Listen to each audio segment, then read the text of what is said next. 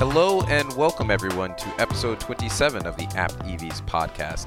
I'm your host Chris Rogers, and while this episode would usually focus on the Aptera news for the period between September 5th and September 11th, 2021, this week's episode is going to be a little different. Today's episode features a special guest, Michael Wu, who is both a close friend of mine and someone who is also focused on the clean energy transition, albeit in an area that many people don't realize is very relevant. That is the Department of Defense as well as municipal governments. Michael recently hosted an event discussing EVs and the Department of Defense, and he was kind enough to spend some time talking with me about Aptera and providing some insight into this potential market. I hope you all enjoy this conversation, and so take a listen.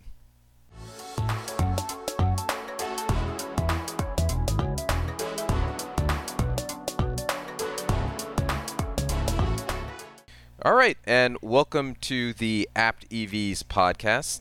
I hope everyone had a great week. And this week's episode is a special episode. We have a special guest, Michael Wu, who is the principal and co-founder of Converge Strategies, which is focused on the intersection of clean energy, resilient, and national security. You're also the executive director of the Resilient Infrastructure and Secure Energy Consortium, or the RISE Consortium. Mike and I have known each other since going back to the law school days, and he kindly agreed to come on to the podcast to talk about the greatest electric vehicle of at least the last 2 years, possibly the last 10. So I appreciate him coming on to talk about Aptera. A lot of the work that he does focuses on state entities and the Department of Defense, which actually there's a lot more intersection with the hyper efficient focus of Aptera than folks might realize. And so I want to kick things off with this interview and / conversation that we're having with Mike. You recently hosted an event that was part of the RISE consortium that was called the Future of Electric Vehicles for Department of Defense, which covered a lot of really interesting topics that intersect, I think, with themes that we've discussed on this podcast. One of your guests, the president of the Electric Drive Transportation Association, Genevieve Cullen, mentioned that the electric vehicle market has grown in a lot of ways, that there's been a lot of diversification, which really describes what we've seen with Aptera. And so my first question for you was, had you heard of Aptera before I mentioned the company? Yeah, thanks, Chris. And let me just say it's an honor to be the first guest on the Apt EVs podcast, though I'm sure certainly not the last. So I had never heard of this car before you told me you had started a podcast about this car. So obviously I was pretty intrigued. And it's a cool car. And I think there are a lot of interesting implications of this car coming to market and of this car being developed. But for a lot of different uses. I mean, obviously they're targeting, a commercial market, but I think there's some really intriguing fleet vehicle implications that we can get into, and that's something that's really exciting to me as somebody who's focused on, one of the larger vehicle fleets in the country. The Department of Defense has a what they call non-tactical vehicle fleet of about 160,000 vehicles of the 600,000 vehicles that currently work for the federal government. Yeah, that's a great point. And I just briefly I want to come back to that point on the non-tactical vehicle fleet and what that means for the Aptera market. That's been something that it's the company Aptera talks about on their own website when they're anticipating what is the market for this vehicle. It's something that you'll see online when people will see the car. The car looks very unique, very distinct, and people will say, who's going to buy this? Who's the market? Who's that market for? And you mentioned, in the Department of Defense, there's a significant fleet of vehicles that they're for transporting people around bases. They're for a wide range of I imagine activities, and so I guess the first question there. Well, once I want to get to the market, but be honest. You saw the vehicle for the first time, three-wheel design, open wheel design. Um, Someone I know I'm very close to refers to it as the lobster car. What did you think when you first saw the images of the vehicle? I mean, it seemed like the future, but maybe from, what we envisioned the future in the 60s and 70s. You look back and see the concept cars from back then, and they're all focused. They all look sort of like that, right? Like they all look, um, you know, to maximize, slip ratio and air efficiencies and things like that. And so it's not surprising to me that that aerodynamics haven't changed that much, and we should be seeing cars that look like that and have that kind of capability. Um, but I like how Aptera is really feels like it's pulling out all the stops to that. It's really focused on how do we make the most efficient car that is commercially accessible, that is in many ways extremely practical. So that's exciting. It's funny that you say that it looks futuristic in its design. Because I don't know if I probably haven't mentioned this to you, and I think folks in the Aptera community know this, but one of the maybe the most high-profile moments of the company when it initially started back in 2006 is that an Aptera featured in the first Star Trek reboot movie.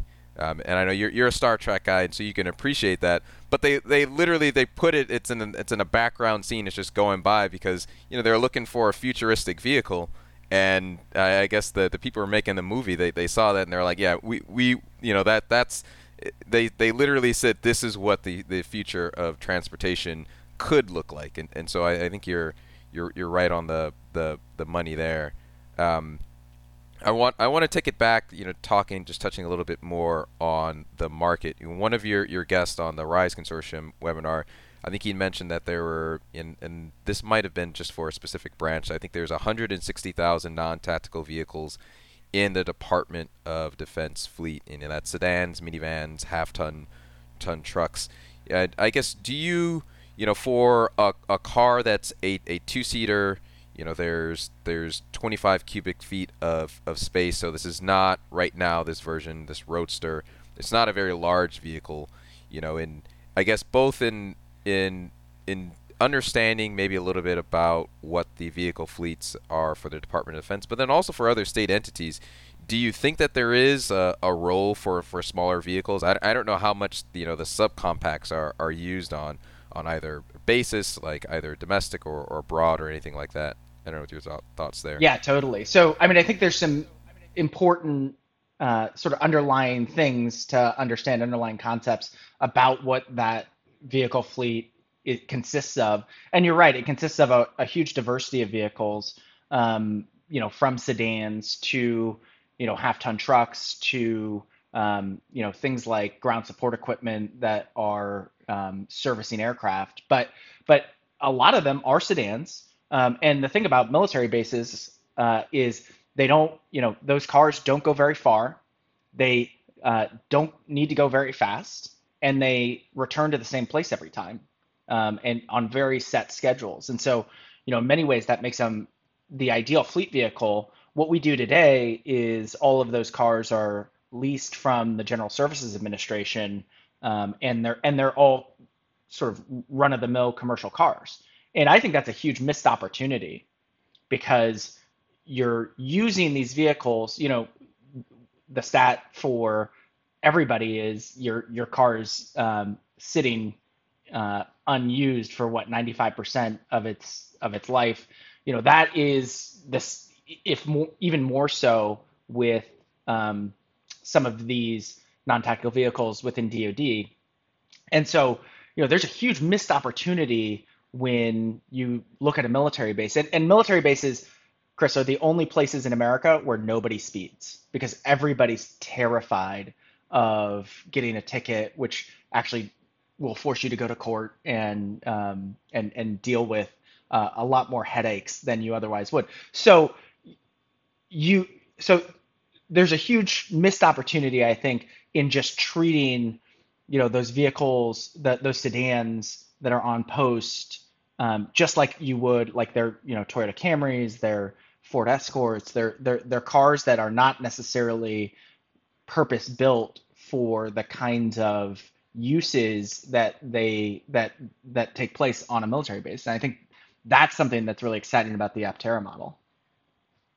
Yeah, and the other component of that, which not just it's the range of the vehicle, 250 miles at the low end, and 1,000 miles at the highest end, and so if you're not going the long range, that helps. But the other component of that is the integration of solar. If you do the full solar package, if you're in a sunny area, you're looking at maybe around 45 miles or more of charging a day. And so when you're talking about a vehicle that's sitting in the same place for 95% of the time, if you're talking for these military bases, if it's as long as it's an unshaded area where you have that, you could in effect just completely eliminate your refueling costs for for a not insignificant amount of vehicles. And you're also if you're not going super high speeds, you're preserving the battery in ways that you otherwise wouldn't, so you're going to get like better range out of that. And so yeah, I could imagine that would be really really appealing. And even on some of these larger bases, there's some stats on the F.E. Warren Air Force Base, which apparently covers it was like 10,000 square miles, and there's a facility that's 150 miles away. And for most EVs that are on the market right now, that's maybe 80% of its capacity and its range. For Aptera, that's a significant amount of its low end range. But if you get the 400-mile variant, that's your transportation, your interbase transportation just knocked out right there. So I could see that. Yeah, and the reason F.E. Warren covers such a large area is those are all missile silos. Okay, so they have a tremendous amount of distance between them, but military bases come in all shapes and sizes. There's a base in Michigan, that Detroit Arsenal, which is just a couple hundred acres, and in compare it's a relative postage stamp. But the point is, this is a vehicle that might be able to meet both of those needs. And then the second thing you said about how the solar package, I think that's really important about that is that could alleviate a lot of the concerns that you heard on the webinar that we did around vehicle charging infrastructure and some of the requirements that will be added to what are already outmoded, somewhat poorly maintained, decrepit electric distribution systems on base. And so I think between those things, there's a real value proposition that that Aptera should be considering and finding opportunities to sort of insert its concepts and technology for validation for these kinds of uses. Yeah, that's a great segue to something that I wanted to talk to you about: upgrading the charging infrastructure. And it's maybe a month ago. I feel like the weeks are flying by. President Biden recently, he talked about there's a plan for the infrastructure upgrades, and he's talking about dramatically increase the number of high-speed charging points. Which, if you're an electric vehicle enthusiast, that sounds great. That's fantastic. But what I think a lot of people don't really internalize, there was a line that I really liked from the webinar, which is three or four 350 kilowatt charging stations is the equivalent of a small hospital being built somewhere. And so not just a military base, if you're talking about cities across America, in order to have sufficient charging infrastructure to accommodate this growing market of electric vehicles, we're talking about adding charging components on our grid that forget just the cost of the the components themselves. That's a significant amount of strain that's going to require a lot of careful planning, so that because there are more and or less efficient ways that we can do it. And where Aptera comes in there is if it's charging itself, one, it requires less charging, so it's less of a deal. But also, um, because it's so light and efficient, and because it goes much further with a smaller amount of charge than other standard EVs, it actually can get by with a standard 110 volt outlet in a way that a regular EV can't. And so, although we should be upgrading our infrastructure to accommodate all range and types of electric vehicles, if you only had a 50 kilowatt charger for an Aptera, that's going to give you a meaningful amount of range in a few hours in a way that like the new Hummer EV is like maybe going to get like 4 miles or something like that. And that was something that was both talked out, and I'm curious about what you think the implications there for state entities as well as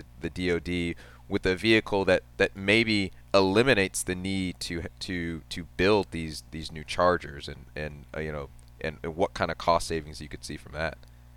I think it's incredibly important. I think everything that you just described about the strain that we're bringing to an already incredibly fragile electric grid. I mean, look around you. We've had more severe impacts to the electric grid this year than in recent memory. And in the last 5 years, just think about the accumulation of power disruptions. We're simply living in an era where access to electricity can't be presumed, can't be assumed. And so something that provides that level of efficiency and level and accessible resource is going to be incredibly valuable as we transition, right? Like the Biden administration has been very clear: 500,000 new electric vehicle chargers all across the nation, electrifying those 600,000 vehicles across the federal fleet, making new investments in electrifying the DoD's tactical vehicle fleet, and investing in new platforms and things like that. So there's an incredible focus on electrifying everything that in order to address our climate crisis, but we need to think about the resilience and security implications of those investments and ensure that we're doing them in a way that you said was careful, planned, and again, enshrines resilience and security as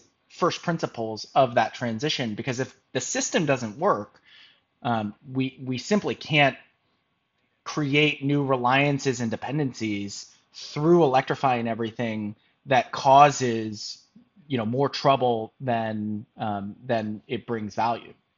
So I want to take things a little bit more high level from there, because you bring up some really interesting points. I'm there's been a fairly dramatic push from the Biden administration for electric vehicles, and I'm curious about your opinion on I guess on the conversations that you're having with both state entities and the DoD side. Do you think that this transition to EVs do you think this push has been meaningful, and do you think this is going to be a relatively quick transition or a more gradual one? Because you've kind of touched on, there are some pretty significant barriers in terms of critical infrastructure, in terms of the charging infrastructure. Our vehicles especially electric vehicles, tend to be high tech devices, and so that makes them, when you have an internet capable connected device, that introduces like new vulnerabilities, and there's a whole validation period. There's a hardening period where you're like, well, can we use this new piece of equipment? If you shut down all the chargers in, say, Columbus, Ohio, that's a national security risk, and I imagine people are thinking about that, and I wonder if that gets in the way of the transition. Yeah, I mean, well, so I think people are just waking up to the risk.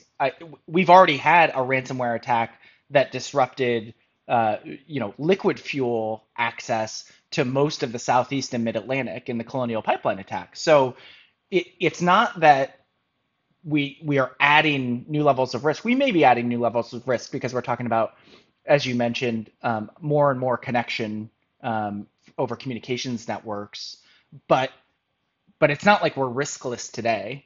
And and I do think that this transition is going to happen very dramatically once we reach an inflection point. And I know we're facing this chicken and egg challenge around um, adding electric vehicles and adding electric vehicle support equipment or charging infrastructure. But I think what's happening is this administration is investing in the infrastructure that it can control as consumer tastes and interests are changing as well. And so I think there's an aphorism that goes, we always overestimate what we can do in a decade, or sorry, we always overestimate what we can do in a year, and we always underestimate what we can do in a decade. And I think we're going to hit an inflection point where it feels like there's not enough action happening and we're always behind the eight ball. But then very quickly, we're going to see a dramatic shift in the cars that you see around you every day, which will be overwhelmingly electrified, I think, in the next decade, in the next 15 to 18 years. Yeah, I think that's. I'm certainly, as someone who's concerned about the climate and the clean energy transition, I'm certainly hoping that's the case, and I really like the point about adding risk versus people just acknowledging for the first time that the risk exists. I think there's a lot of fear mongering that occurs with electric vehicles, whether it's related to battery fires, when people are walking around carrying the same devices in their pockets every day, and they're not worried about those as bombs. But when it's an electric vehicle, they're not looking at the stats in terms of the number of fires, and we are facing critical infrastructure challenges and threats to traditional fossil fuels, and those same threats face electric vehicles. And just because there's a tablet screen in your Tesla doesn't mean that it's more vulnerable than the tablet screen in your Ford F-150. That's not the Lightning version. And so I think that's a point well taken, that it's something that all government entities need to be taking into account. I'm also curious about if we're making this transition, what sort of opportunities do you think will result in? For example, you mentioned the leasing through GSA. There's a 5-year leasing term. With an EV, there's no oil change. There's less moving parts. There's less maintenance. Aptera itself, I saw something from them recently online where they're hoping for a 50-year lifespan for their vehicles that is upgradable in a way. And I'm curious if you think that that's going to change kind of how state entities and the DoD thinks about the equipment that it's procuring in terms of the cost. Like if you only need to procure every 8 years or 10 years instead of every 5, I wonder if there's other things that you see as we transition to EVs that'll present new opportunities for DoD and other actors. Yeah, for sure. I mean, I think when you look at those kinds of decisions that are made fleet wide, costs are the driving factor. And people look at the Department of Defense as, as an incredibly well funded, and it is incredibly well funded. It's a huge budget item. It's obviously, a huge part of the US budget.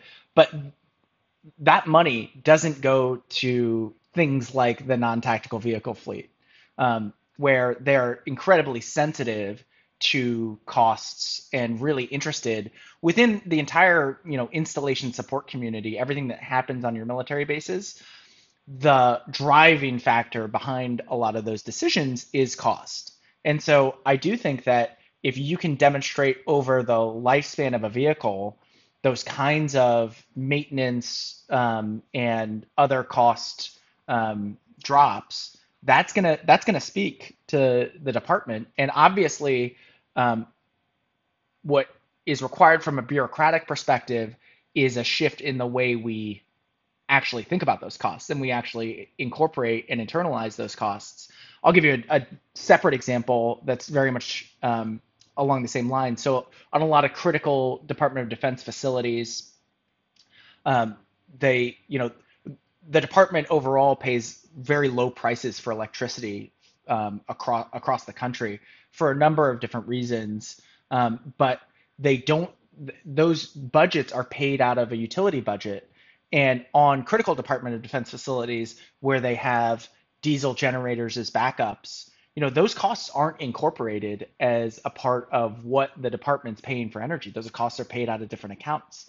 And so when you ask the department what they pay for energy or what they pay for energy resilience, the ability to maintain critical operations during disruptions, they don't necessarily incorporate those costs of a diesel generator, the costs of the fuel for the diesel generator, the costs of maintaining the man hours, maintaining those diesel generators. And so you don't have an all-in view like you would with a business. A business, large corporations that are making fleet decisions like FedEx or Amazon are making those, I think, in a more informed way than the department because they don't have these kinds of siloed budgets. And so we need to change the way we think about doing business in order to ensure that those kind of benefits that you described around maintenance are incorporated and that we actually see as a department overall what those benefits really are all in. Yeah, that's a great point because you're looking at Aptera. The lowest price version is $25,900 for a 250-mile range, which compares favorably with pretty much every non-Tesla and soon non-Lucid electric vehicle that's on the market right now. That's doing well. And if you really splurge, you go up to around 45K, and you're talking about 1,000 miles, which is a comical range. It's made out of composite materials that don't rust, that are going to withstand a lot more harsher conditions a lot better than a lot of other vehicles. The entire body or chassis is made up of 7 parts itself. There's very few parts that go into that, and they design it in a way that it's easily upgradable and repairable. And you think about the costs there that you can do, and in my mind, I'm like, oh, this seems like a no-brainer for fleets across the country. But if the people who are adding up the costs, they're only looking at maybe 40% of what they're spending on the vehicles, that there's not the same kind of incentive there. I want to talk about another big benefit of EVs, which is vehicle to grid, which is something that like a lot of people talk about. Um, do you think that I feel like a vehicle to grid requires a lot of very careful planning, careful grid planning, but if you've got a self-contained mini grid on a base, you could completely shave off the peak load of that facility with the right vehicle to grid technology, and that's not even counting a solar integrated Aptera, which is really adding more into there. And so, do you see real potential, or are there a lot of conversations that you've been part of where state entities have been talking about that and there's real interest there?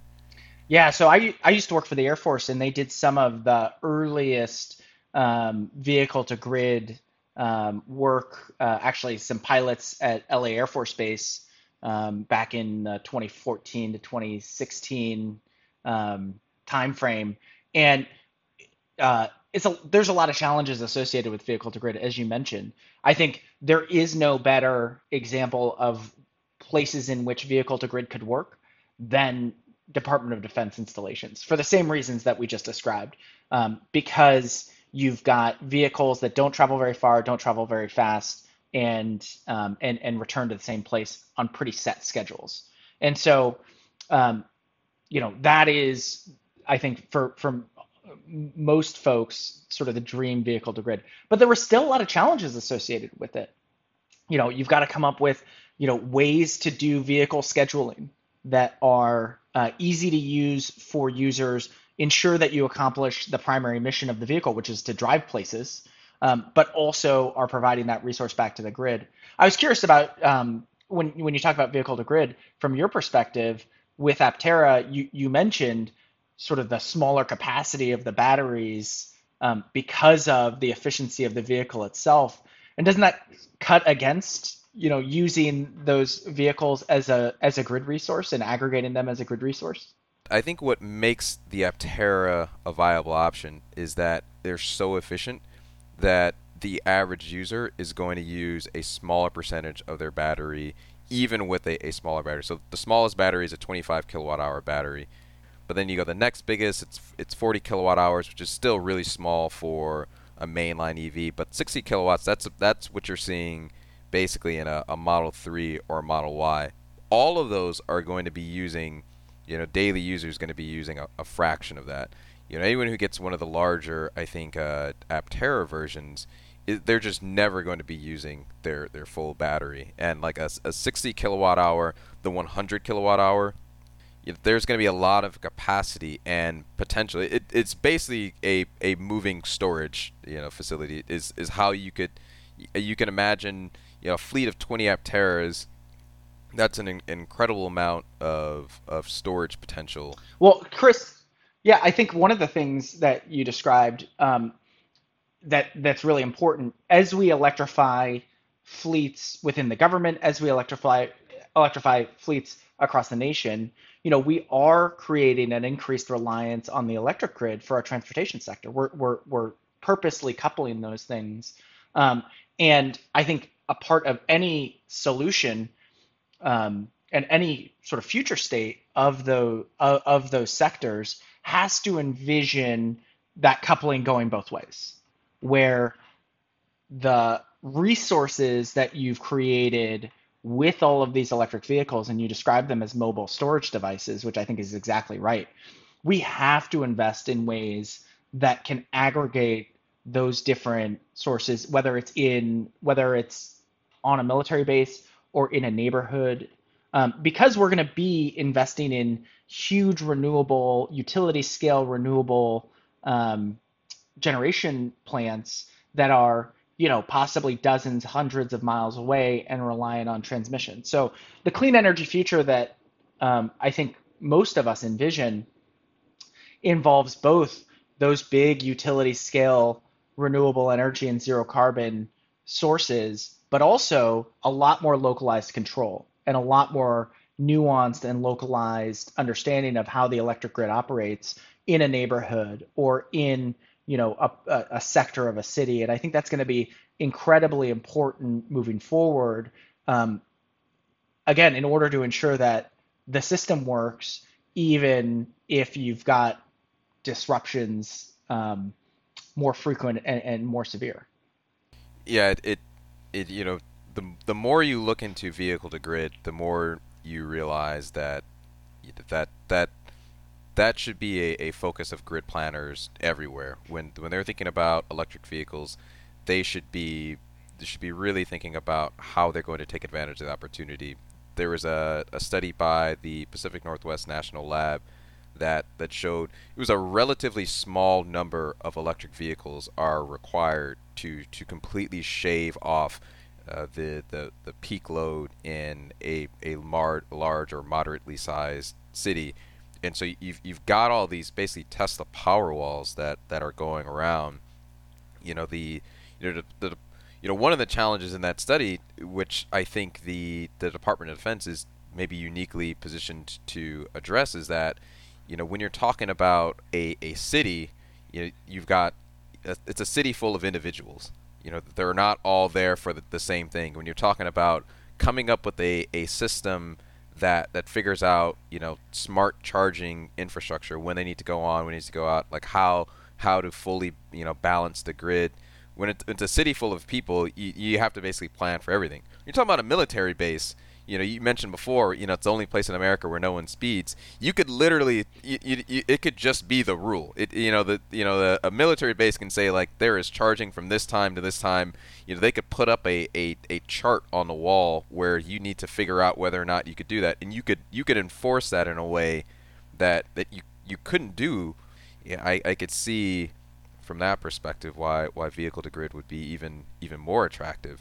And I think that the other part of your point that's really important about that, and drawing from that PNNL study, is we're not talking necessarily about huge amounts of electricity. We're talking about things like frequency regulation. We're talking about demand response on a relatively small scale, paying off at the most important and most expensive times.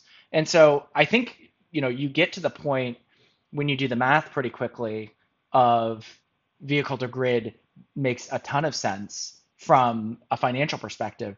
The challenge is obviously, and of course, in implementation, in redesigning and rethinking an electric grid that was not designed to be two-way, to be able to, as you mentioned, balance. The way I always think about it is electricity is the only commodity that's produced and consumed at the speed of light.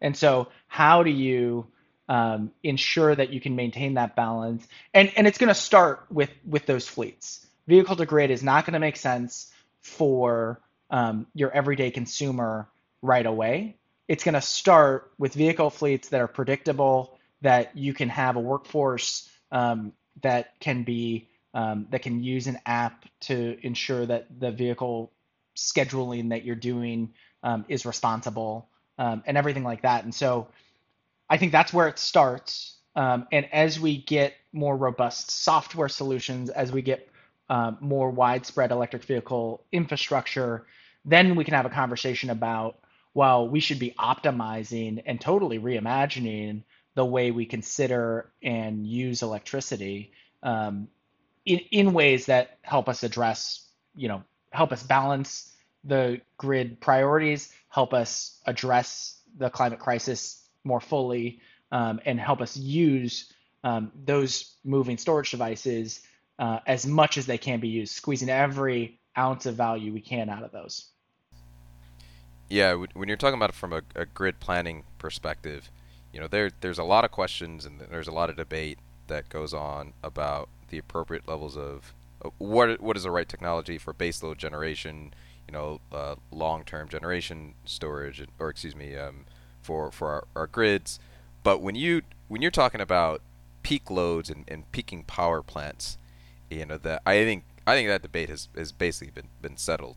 Storage could basically eliminate all peaking power plants across the country. These are power plants that are only on for less than an hour at a time. They're the dirtiest plants. There's been a lot of research and studies that really tragically show how much air pollution, and thus you can connect that to deaths and hospitalizations just from these peaking power plants, that with battery storage don't need to turn on at all. They're very short, very short. And you're talking about ancillary services such as balancing, frequency control.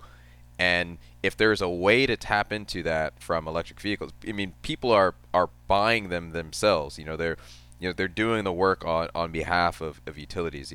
There's we've got to find a way to tap into that, because it will save lives. It's a meaningful goal. It's not just it will save a lot of money and cost in long term.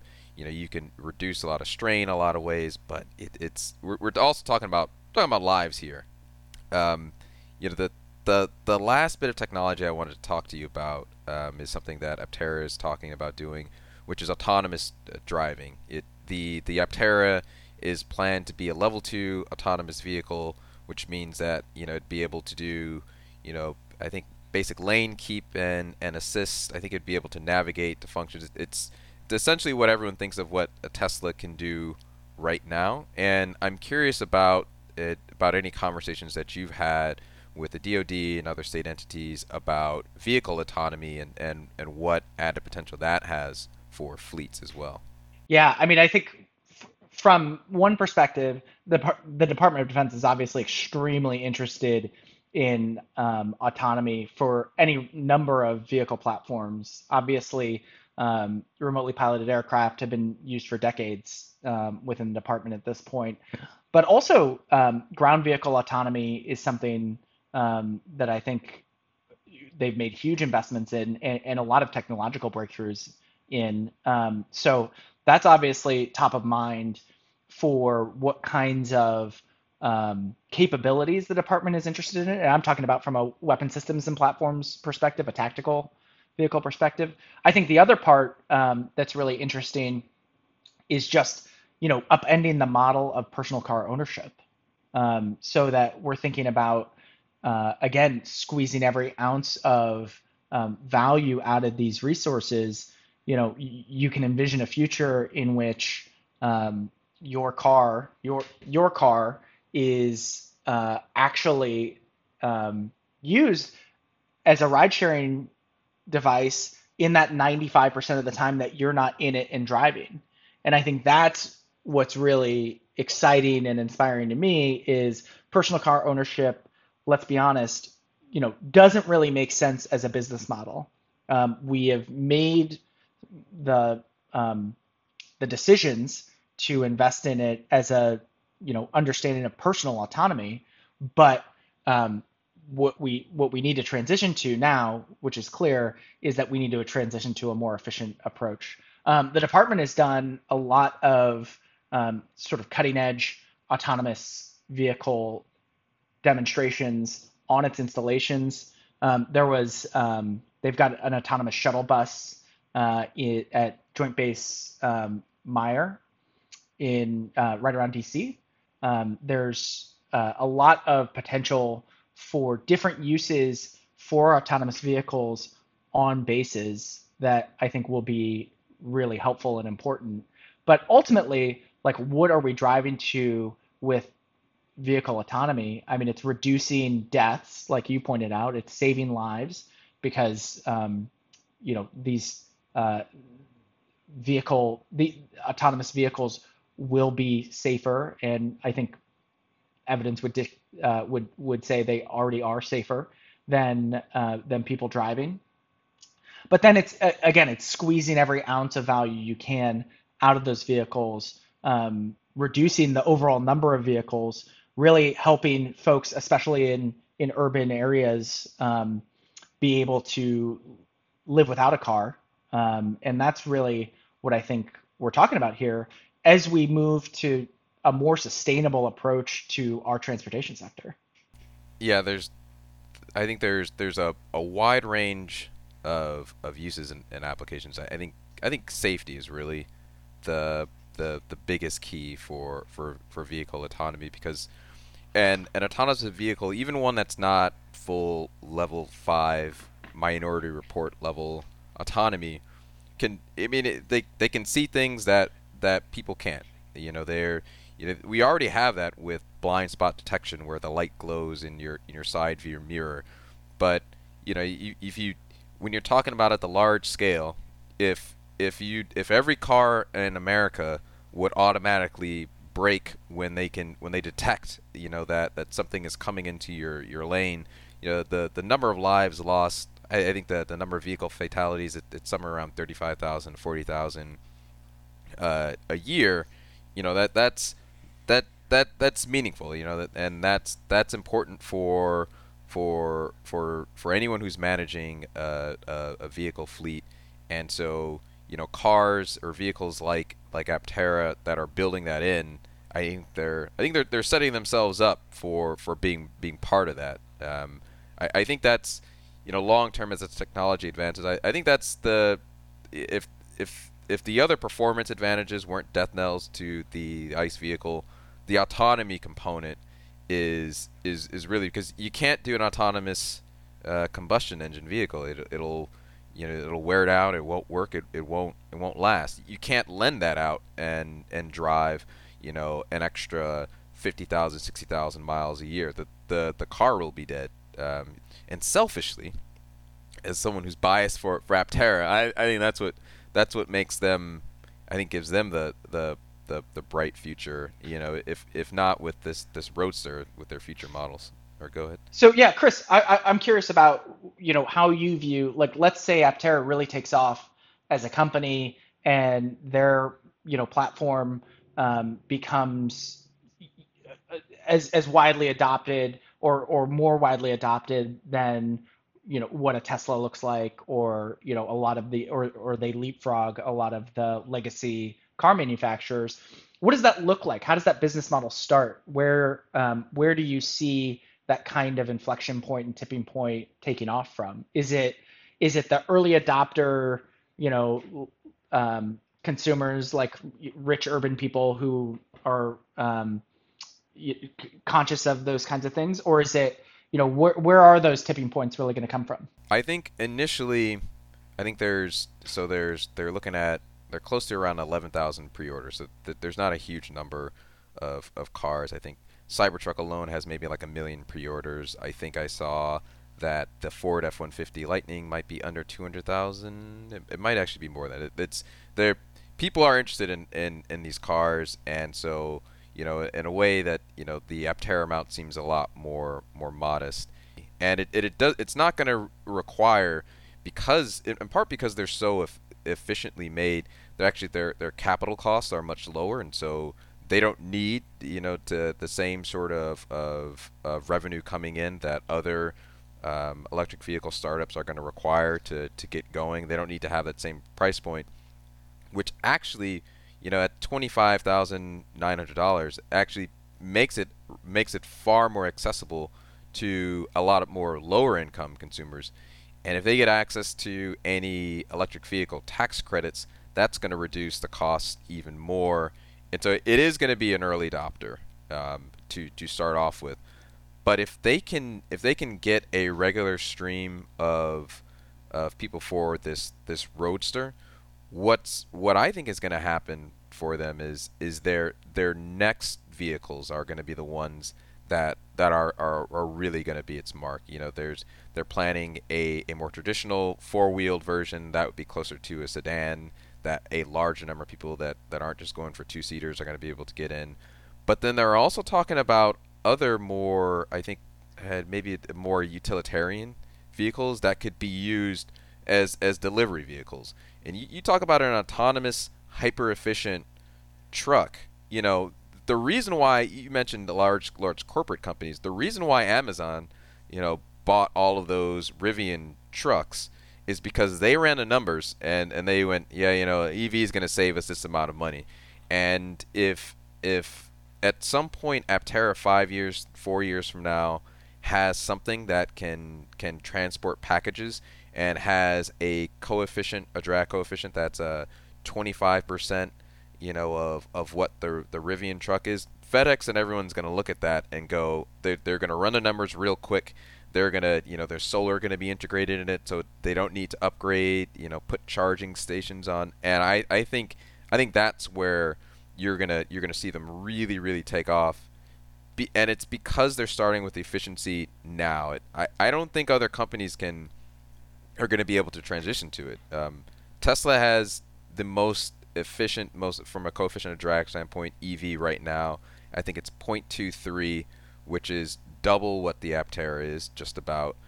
Lucid is also around there, again about double. Mercedes has an absolutely stunning sedan, again about double. And there are these people who are realizing these gains, but like you can't it's not like cars aren't like houses where you can just add new installation and make it net zero. You need to design it from the ground up, and I think that leaves Aptera completely alone in the market as the only one whose whole focus is literally saves the company money and saves the consumer money in a way that no one else can. And as costs come down, it's going to be the cheapest. It's just going to be the cheapest to run and maintain with the best performance, and that's where I see, again, as a biased Aptera podcast running person, like yeah, I see the future is bright. The future is bright, but yeah, I think they're utility vehicles. I think that's exactly right. And I think, what you're seeing now, the legacy car manufacturers doing is treating those electric vehicle powertrains and chassis as a platform and adding, whatever modular, whether it's like a crossover SUV or it's a sedan or it's whatever that is, the uses on top. But they're having to redesign all of that. And what Aptera, it seems like to me, has an advantage of is no, they designed it to be modular from the beginning. And so, I mean, I think that's a huge, tremendous advantage for them in the marketplace. It's fascinating. I didn't realize that 25K number was without the electric vehicle tax credits. I think one thing that should be considered from a public policy perspective that would be really interesting is there another class of electric vehicle tax credits for self-generating and self-replenishing electric vehicles, because that's obviously there's a public policy interest in alleviating the requirements from the grid and everything like that associated with it. I think those are things that should be very interesting to states and cities that are sort of progressive and forward leaning on this, and maybe possibly even federally. The Biden administration's talking about doubling the electric vehicle tax credit. Um, and should there be different classes, including, we're ones that can self-generate their own fuel? I would say you that is an avid topic that I see among the Apteraverse, on both the Twitter sphere and in the comments, where that people are very loudly speculating, if we're incentivizing clean energy vehicles, because there are obvious advantages, should we not have more incentives for vehicles that are going to save everybody money? The Aptera user is going to use less resources by definition than any other car owner in America or around the world. If every car, this is not going to happen. They don't have the manufacturing, but if every car in America was an Aptera, there would not be the need for 500,000 fast chargers. We would have the infrastructure that would be fine. We wouldn't need to figure out, is Aptera going to have access to the Tesla supercharger network? It doesn't really matter, because for most people, they're going to leave it out in the sun. I looked it up. Even in cloudy New York City, with the full solar package, I'd be looking at around 22 miles a day out here in New York City. Um, if I'm commuting, how many people drive less than 20 miles a day? If I park it outside, that's there's such as value for the urban consumer, but then I really think anyone who lives in a more rural area, um, who where you have to travel longer distances, that efficiency is going to be more important. The ruggedness is going to be important, and also they're going to have more opportunities to just kind of leave it outside and let it. It's like, the battery in my Aptera died. Well, I just left it there for 8 hours, and then I was able to drive like another 50 miles home. Like that's the wild stuff that I think is the potential there. That's really interesting because, one of the conversations right now that's active among the folks who are working on this issue is what do we do about rural communities? And one of the real challenges is, there's a belief that folks in rural communities aren't going to want to charge in public areas. And they're going to be much more focused on residential charging. And your point is great. That's Aptera makes a car that is ideal from a residential charging standpoint because you may not even need to plug it in. And so I think that's something that, again, another public policy incentive that we should be conscious of as we're crafting, this transformation to the transportation sector. That we should be identifying the right, vehicle for the right situation. Right. That's exactly right. If you're there's such a wide range of communities right now that I think are they're trying to do the right thing.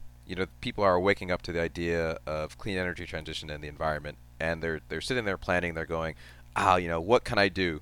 And I think a lot of them, they look and they go, well, we should be promoting electric vehicles. And then I imagine someone comes along and goes like, all right, well, you're going to have to add the equivalent, charging capacity of a small hospital to your town that does not have a small hospital. And I imagine that's a really hard that's a hard sell. And alternatively, you go like, well, there's this vehicle where that this is the existing infrastructure can accommodate it. I want to wrap up the conversation, to get your thoughts on some ideas on what do you see the what really excites you about the future in general, about not just Aptera but electric vehicles with the Department of Defense and different state entities, municipalities, agencies, utilities, anyone you've been speaking with. I think it's that, that coupling between the electric sector and the transportation sector um, it is, somewhat challenging. There are unquestioned challenges around the issues that I work in around resilience and security, but there are so many opportunities. And electric vehicle electrification can really be a catalyst for the kinds of changes to the electric sector that we so sorely need. We're decarbonizing, we're reducing the pollution around cities. We're also creating those new value streams that we don't have today. We're also creating all of the kinds of incentives around localized control and localized capability for the electric grid in like I mentioned, neighborhoods and sectors of cities. It just makes too much sense not to happen, as you talked about, and it's going to require again a reimagining of our relationship to our cars and to our personal transportation. But I think if we think about it the right way, that can be incredibly empowering rather than challenging. And so what excites me is seeing that future. You mentioned Minority Report, but seeing that future where we can have those kinds of experiences where I can just get where I am to where I want to go totally seamlessly, and do it in a way that is zero carbon, that helps strengthen the resilience and security of the electric grid, that helps in places like California where we're experiencing public safety power shutoffs and power disruptions, that actually helps us maintain the capability to charge our phones, to stay in contact with emergency services, to do all the things that we need to do to survive. That electric vehicles can be a tremendous tool for that in the future, and I think that's what's exciting to me. I think that's a great optimistic way to wrap things up. I'm hopeful as well. I think we have an obligation to figure this out, but the potential. I look forward to a future where 20 years from now, 30 years from now, kids are growing up and they're going, "Oh, it's crazy that everyone drove around those vehicles that couldn't drive themselves. That if you lost section or your attention for a few seconds, you could really hurt somebody and literally spewed toxic fumes into the air worldwide." There was an announcement that the last, I think, leaded gasoline station was just shut down, and we're all out here like, I can't believe people are putting lead in their gasoline, and I hope we get there with the internal combustion engine as well. Michael Wu, principal co-founder of Converge Strategies. You can find the website at convergestrategies.com. Also the executive director of the Rise Consortium.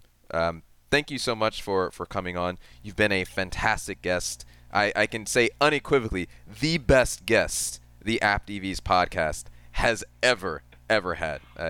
Absolutely fantastic. Thank you so much for joining. Thanks, my friend. It's been an honor.